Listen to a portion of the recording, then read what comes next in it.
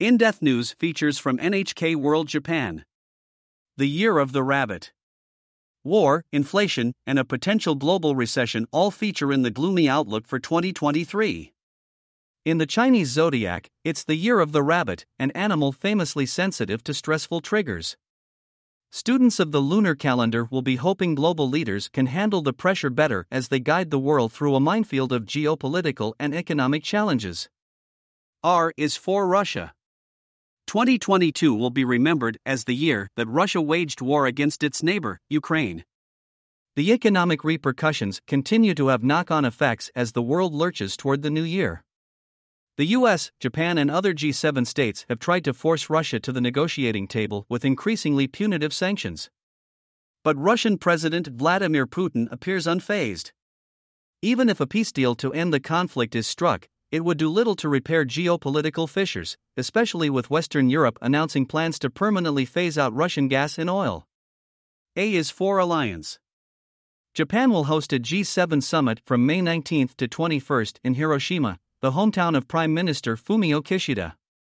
Around the world, the city is better known for the scenes of death and destruction that emerged in the wake of a nuclear bomb attack by the US in the final days of World War II. The decision to make Hiroshima the venue for the meeting is a clear rebuke to Putin, who has repeatedly threatened to use nuclear weapons to bring Ukraine to heel. The alliance of the world's biggest economies remains a major obstacle to his warmongering ambitions. B is for the Bank of Japan. Kuroda Haruhiko's long tenure as governor of the Bank of Japan comes to an end this spring, and there are indications his departure may herald the end of the loose money program he launched in 2013. At its December meetings, the BOJ surprised the market by raising the upper limit on its 10-year yield to 0.5%, a decision that suggested the bank may finally be preparing to unwind its unprecedented quantitative easing policies. Market watchers are waiting to see if Kuroda's successor builds on this move by dropping the bank's controversial yield curve control policy. I is for inflation. The new bank chief will come on deck after a year marked by Japan's steepest inflation in 4 decades.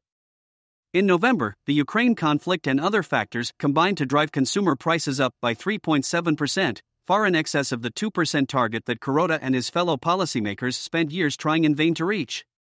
Rampant inflation continues to dog many other economies, even as the U.S. Federal Reserve and central banks in Europe reduce the pace and size of their interest rate hikes. T is for turmoil, taxes, and Taiwan. Analysts expect 2023 to be a tumultuous year for the global economy. They forecast just 0.5% growth in the US and Europe. This raises the possibility of stagflation, a situation where prices remain high even as the economy dips, particularly in the EU. The US could face a similar fate if the Fed's decision to slow the pace of its rate hikes backfires. The Chinese economy is also expected to struggle, despite the recent move by Beijing to abandon its zero-COVID policy. The biggest economic issue in Japan will be taxes. Prime Minister Kishida wanted to implement a tax hike to fund an increase in the defense budget that would lift spending to 2% of GDP. The plan proved deeply unpopular, however, even among some members of Kishida's Liberal Democratic Party.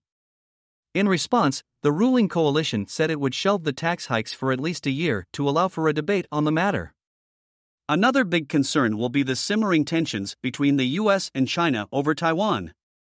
The White House was initially vocal in its opposition to what it claimed were Beijing's intentions to accelerate plans for an invasion of Taiwan.